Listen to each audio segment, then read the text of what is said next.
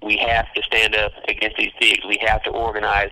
This is the only way that anything is going to happen, because they understand that they have so much control over ones all over Indiana, but especially down here in the SHU, because they don't respect nothing from no voiceless, unarmed prisoners in here behind the wall, especially if it's not a large number of the prison population. So when we're back here on these lockup units, there has to be numbers of support on the street and in population.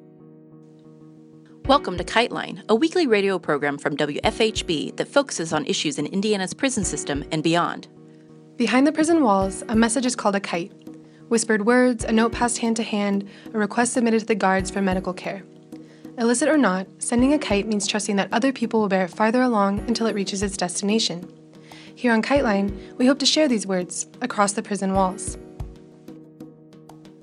Before we get started with this week's theme, we want to share some prison-related news.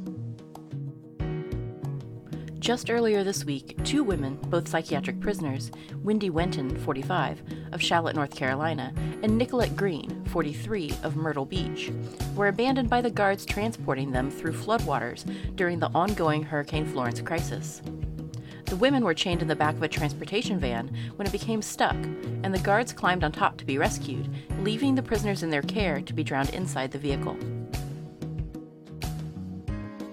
According to the New York Times, an organization called Robert F. Kennedy Human Rights plans to raise at least $5 million to pay for bailing out over 500 women and teens from New York's Rikers Island prison. The bailout is part of a national campaign to end a bail system that critics say discriminates against people of color and the poor. Other mass bailouts have occurred around the country, but organizers say they think the bailout at Rikers might be one of the largest ever to take place. Carrie Kennedy, president of Robert F. Kennedy Human Rights, says, quote, "The crux of the issue is that in New York City we criminalize poverty. There are no wealthy people on Rikers Island, because if you are wealthy, you go free because you make bail," unquote. Anyone eligible for bail is a candidate for the bailout, but a judge must decide first that the person poses no danger to society. Across the country, thousands of prisoners are facing consequences for their participation in the national prison strike. Some are being denied contact with the outside world, others have lost access to hot food, others have faced violence. For many, outside solidarity has meant the difference, like the prisoners who were illegally charged simply for participating in a hunger strike, a right acknowledged by the Indiana Department of Corrections. But a flood of hundreds of phone calls from around the world convinced the prison administrators to tear up the charges. Phone campaigns like this are being regularly called around the U.S. as a necessary follow-up to the strike. So for this week, we're sharing a range of stories about repression. Words from Kwame Shakur about the hunger strike they underwent, and a story of a group of students in Puerto Rico facing years in prison for their participation in education protests. They're at a different step in the process, but the repressive apparatus is still the same. As the recent phone zap demonstrates, though, what these students face is not an inevitability, because the repressive apparatus is vulnerable to our most powerful weapon, solidarity.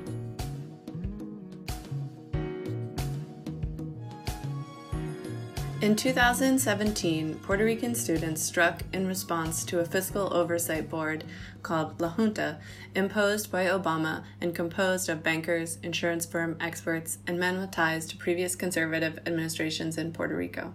La Junta is managing Puerto Rico's $70 billion debt by inventing austerity measures that cut the costs of public services like federal funding to public universities.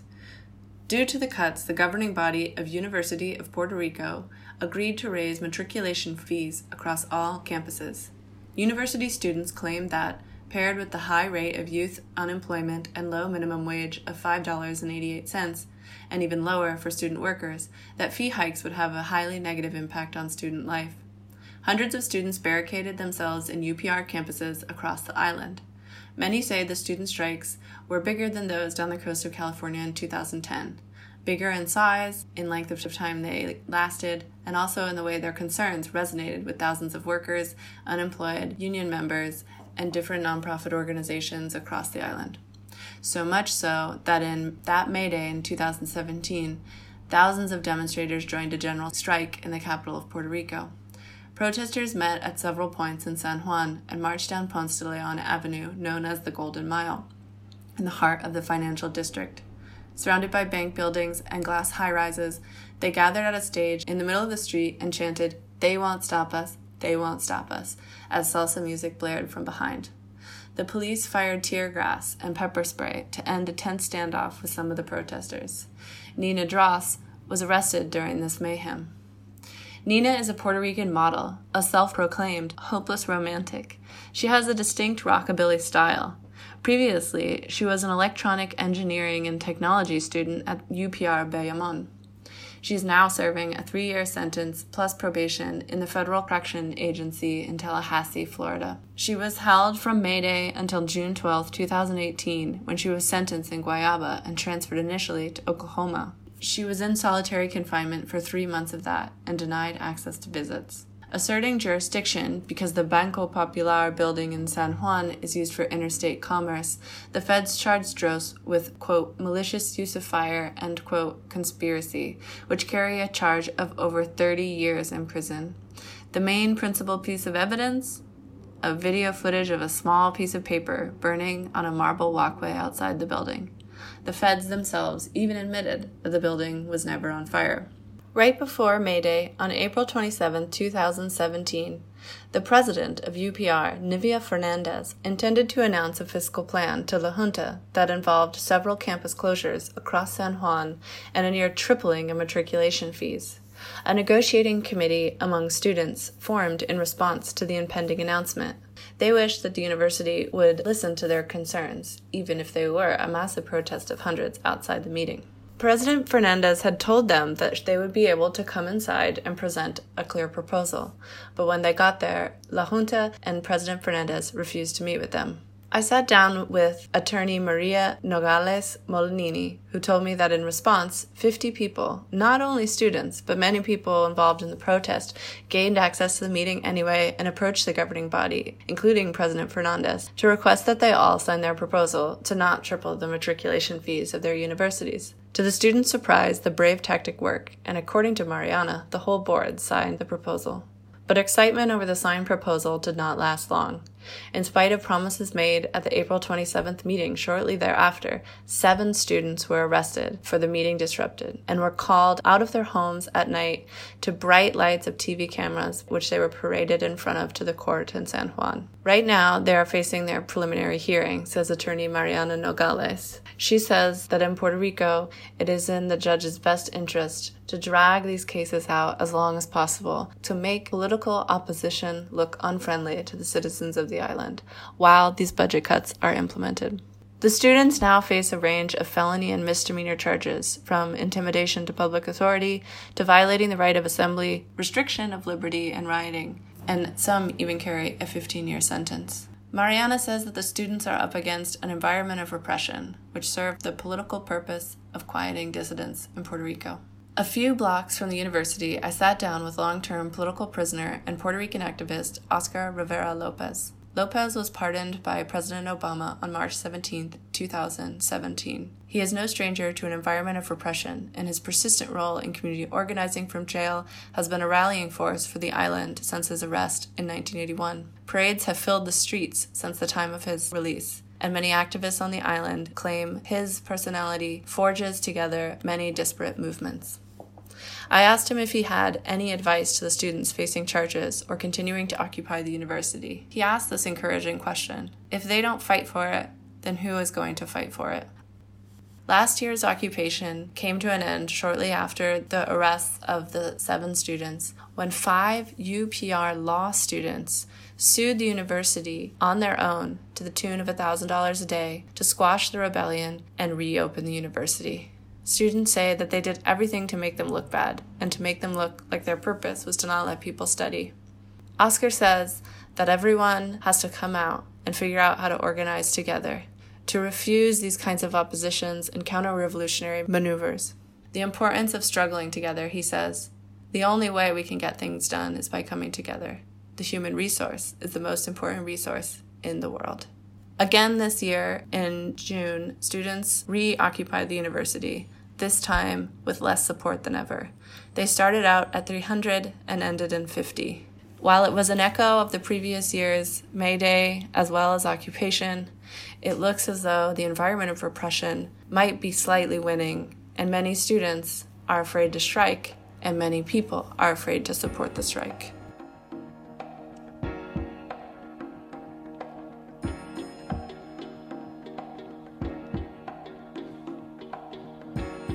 We had organized a demonstration behind the wall to try to combat everything that was going on the lockup unit down there, with they having us on the long-term segregation units, not being able to order the proper hygiene, being played out of our once-a-week phone calls, and they had been denying me medical treatment for a respiratory infection that I had been going on. So a lot of us, we all go out there to the rec pad, and we just refused to come back to cuff up or come back into the building until they could get administration over there and get the higher-ups so we can list our demands and grievances and let the ones outside the cell house know this is what's going on, and let population know, like, we need y'all to get behind us so we have a voice back here. So there was never no violence, nobody got hurt, there was no injuries. The pigs never even had to hit the button and call for the E-Squad or nothing.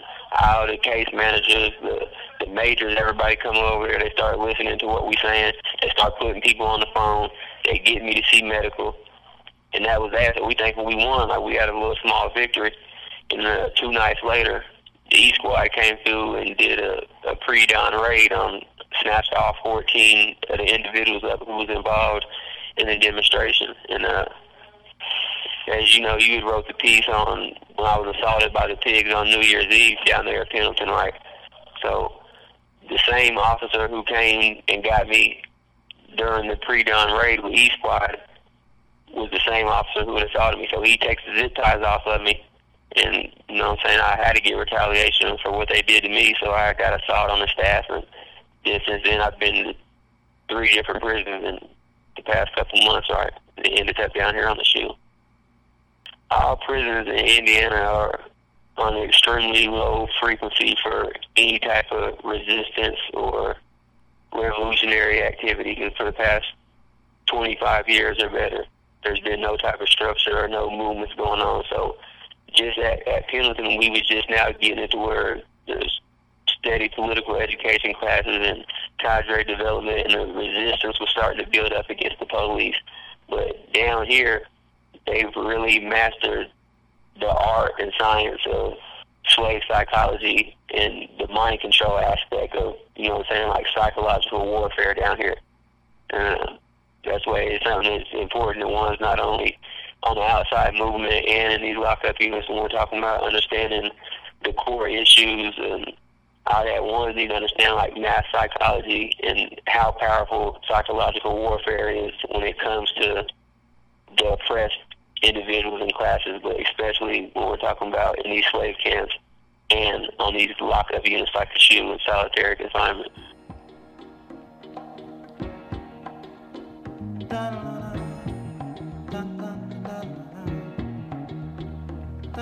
There's like 6 blocks in each pod, so there's 12 cells in each pod, so they're not going to put me somewhere with somebody else who they know is active in the political movement or has the capability to organize and educate others. So once I came down here, it's basically like where I was at 3 years ago at Pendleton. I've started back from ground zero, and I'm having to start all over just to raise one's consciousness to even get them to even understand why we would need to resist or organize against the pigs. Like, for example, when we tried to put down the hunger strike down here a few weeks ago, it was because I get down here, I'm hearing everybody complaining about what's going on. The pigs and Airmark are strategically putting small proportions of food on these trays. They're not getting fed like this in population. This is the smallest tray. I've been everywhere in the state, and these are the smallest proportions of food I've ever seen put on these trays. Then they got it freezing cold back here. We're isolated in solitary confinement, and this is also the only lockup unit I've ever been to that says we're not allowed to order or have our sweatsuits or our shorts or anything that we have on our property. But that's because that goes back to what I was saying about the mind control and psychological warfare. Like, in any situation when you're trying to control somebody and break them down, like, you keep them isolated, you keep them cold, and you feed them less, you know what I'm saying? And you would think that normally in a situation like this, it would make one's more combative and want to resist even more and stand against their oppressor. But it's the complete opposite, you know what I'm saying? So, again, there has been nothing like this for 20-plus years. It's been all gangbanging, drugs, and people are just so lost, you know what I'm saying? So right now it's like I start from ground zero, letting ones know, like, look, we have to stand up against these pigs. We have to organize. This is the only way that anything is going to happen, because they understand that they have so much control over ones all over Indiana, but especially down here in the shoe. So when we start to do the hunger strikes, it starts out good. Everybody's standing strong. But in order for it to be a hunger strike, you have to miss 4 consecutive meals. So as soon as the next morning, the very first morning when we go on the hunger strike, they immediately come through and write everybody involved up for a Class B group demonstrations and work stoppage, and then linked the write-up to a social media post by the comrades on the outside, letting people know that there was an organized protest going on behind the wall. So that was a strategic move on them to get everyone to file back from getting behind the hunger strike and demonstrating. And so it's just things like that, right? Like, I'm sitting back, I'm listening, and I'm hearing, because normally I'm not one to get involved. I'm not kicking no doors. I'm not going on no hunger strike. And I'm not really for no peaceful demonstration unless there's something, a mass number behind it, or there could be something on the outside tied behind it. So, because they don't respect nothing from no voiceless, unarmed prisoners in here behind the wall, especially if it's not a large number of the prison population. So when we're back here on these lockup units, there has to be numbers of support on the street and in population. So when I'm hearing ones talking about what's going on with these trays, they're tired of this, they're tired of that, we need to order, we can't get real hygiene, we can't get food, they're not letting us get in these programs, and the conversation that hunger strike pops up. So they're wanting to just, on like some reactionary, emotional, knee-jerk type mentality, wanted to go tomorrow, the very next day. So I'm like, nah, if we're going to do this, if I'm going to get involved, I'm going to have my people on the street and use my network, then it's going to be right. We're going to organize it. We're going to draw up a list of demands, and we'll have our people on the street push this, and we'll do it the right way. So we took a couple weeks in here to, you know what I'm saying, going to rec, spreading the word, and having you guys out there on the street link up with other ones behind the wall just to let them know, hey, this is what's going on. We're going to take off on this day, right? You know, that was how that came about. And it was clearly a strategic move on their part, because like we got the IDOC policy from the head medical staff over the whole DOC, and he's telling the pigs, like, you cannot write somebody up for going on a hunger strike. You have to respect the individual wishes to not eat or drink. So, and then it states clearly that there's no official hunger strike until you miss 4 consecutive meals. So the fact that they bring breakfast at 6 in the morning, and by, I want to say 6:30 in the morning, all these write-ups are already filled out, and then it had the internal affairs had contacted the lieutenant of the SHU housing unit and alerted them that there was a post on social media letting ones know that there was a predetermined organized protest by prisoners to go on a hunger strike on August 27th. So they already had been watching our social media and was aware from either from just their counterintelligence surveillance of everything that we do on social media and their informants in here in these blocks. They knew what was going to happen.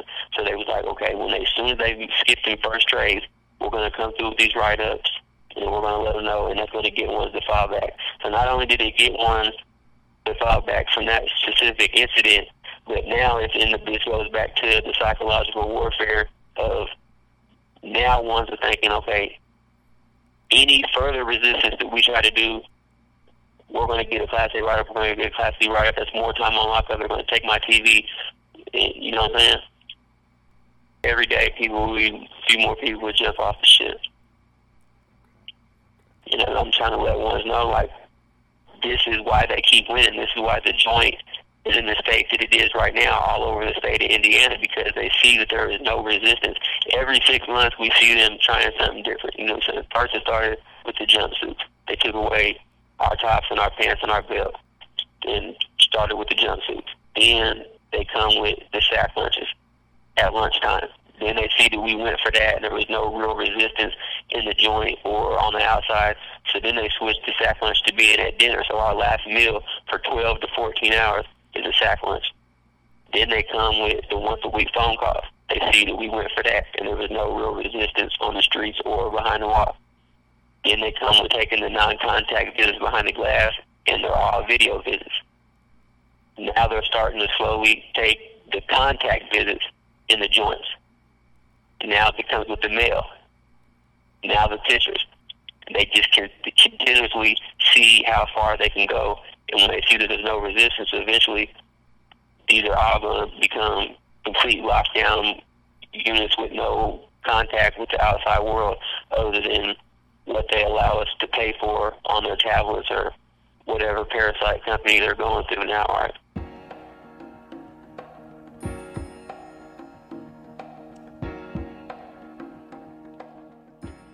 I'm pretty sure that due to whatever that was going on the street and, you know what I'm saying, the support on social media exposing that too in itself was what caused them to drop the write-ups. Came down from the superintendent.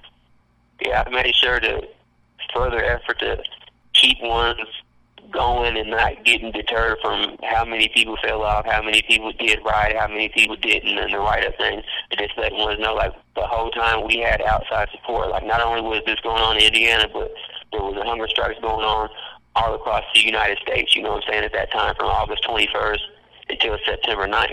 So even with it only being a small number of us down here, that's why I was never discouraged about it, because the state, internal affairs, the superintendents, all of them, they knew that this was a part of a bigger picture. So whether we had 15 or 20 people or 100 people down here at this joint, they knew that it was tied to a bigger situation within the movement itself. So ever since then, I've just been letting ones know, like, look, we had outside support. There was over 100 people who called down here during the 4 days that we was on a hunger strike on the shoot. And people in population were starting to get involved. So I'm just right now, I'm letting ones know, like, we have to start somewhere. The movement has been dead for 40 years on the street. There's been no movements in these joints, no prison movements, no revolutionary organizations, and the so-called gangs or street organizations have not been organized around any type of political indoctrination and ideology for the past 20-plus years. So we have to start somewhere, you know what I'm saying, whether it's 5 people, 12 people, whatever, you know what I'm saying. The only thing that I've seen that happen, any result of it, was my medical situation, because when they come through asking, why are you on a hunger strike, what's going on? 2 of my reasons, aside from the list of demands that had already been posted online and sent to the superintendent, the warden in here, was, you've been denying me medical treatment, and since I left Pendleton and been to NCC and out here, internal affairs have my JPay shut off, and I'm not allowing nobody to send me money. My entire JPay account shut off, where they've already had me on JPay restriction where I can't receive or send no mail on the JPay. Now they got it to where they're basically forcing me to be on an indigent status, to where I can't order no hygiene, no stamps, no paper, no nothing. Nobody can put money on my books. If money gets put on my books, the DOC's taking it and putting something called a lockbox. And I'm getting to run around about that, but it's all trickling down. It's coming from IA. So, but nothing has changed on that level, because IA is not even responding to any phone calls, any emails from the staff in here, or anything that I pushed on them. But the only result that I've seen from the hunger strike myself was I've been getting medical treatment. I've been put on 3 different medications. They've been taken to get x-rays done to see if TB got any worse in my chest. Then I got my blood draws done the other day. And that's more than the whole 2.5 years we've been dealing with this medical situation at Pendleton. They've done more in this past 2 weeks than that whole 2.5 years. So, yeah, definitely in going forward, you know what I'm saying, this entire year we've, with IDOC Watch and Prison Life Matter, have just been creating this national coordinating committee. And like when we had the demonstration on July 18th in the spirit of Nelson Mandela, the main thing was getting the people together and then going amongst them people and able to create a task force and ask these people, what can you do? What can you bring to the movement? What role do you think you can play in this organization, and getting people involved in these political education study groups? And so you have 1 minute remaining.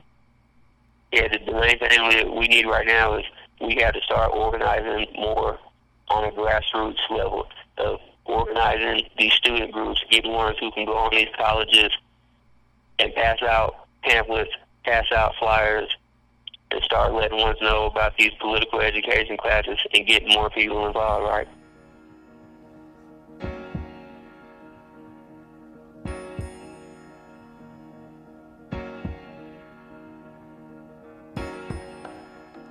I'm going to say one more thing on that aspect about the grassroots part, and just that we need to, all right, in order to get ones to understand the need for a Prison Lives Matter movement, we have to first get ones educated to understand capitalism and colonialism, because ones out there right now, this new generation and people that's our age, they don't even understand why there would be a need for an anti-capitalist, anti-imperialist movement. So we have to draw the distinction between the outside movement against capitalism and imperialism and the prison movement, and how it all comes down to class contradictions and class struggle between the upper ruling class, the bourgeoisie, and the proletariat. It all boils down to socioeconomics, you know what I'm saying? There is no such thing as crime. These are acts of survival because of the mass disproportion of wealth and privilege in society. Like I said in a lot of my pieces and interviews before, nobody is out there selling dope or robbing and breaking into houses and doing any of this for a hobby. Like, if we can understand and break down to the people dialectic materialism and the antagonistic class contradictions, then we can get them to understand why there's a need for a prison movement and how it's all connected and it's all one struggle, all one movement. My message would be to those of us who are already in the movement and is already out there organizing, that we just need to take things to the next level, you know what I'm saying? We know what needs to be done. We know what the problem is. It's just time that we take our organizing and networking to the next level, you know what I'm saying? We have to start organizing these student groups and going on campuses, and we have to start focusing on raising funds and the agitational propaganda and getting these multimedia centers up and going and focusing more on cadre development.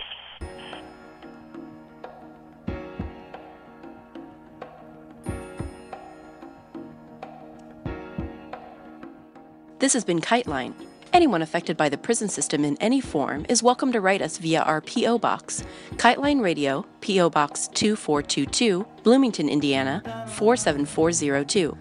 KiteLine wants your feedback. You can reach us via email at kitelineradio@gmail.com or find us on Facebook. Are you or someone you care about affected by the prison system? You can call us to record a message to be played on the air at 812-269-2512, or you can use this number to record a message to a loved one behind bars.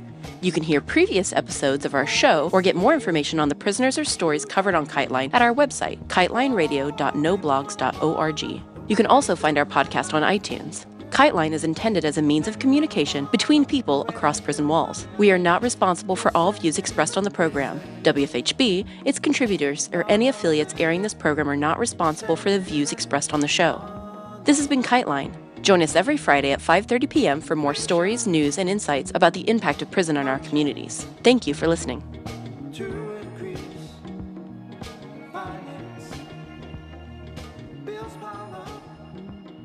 Sky high, sitting that boy.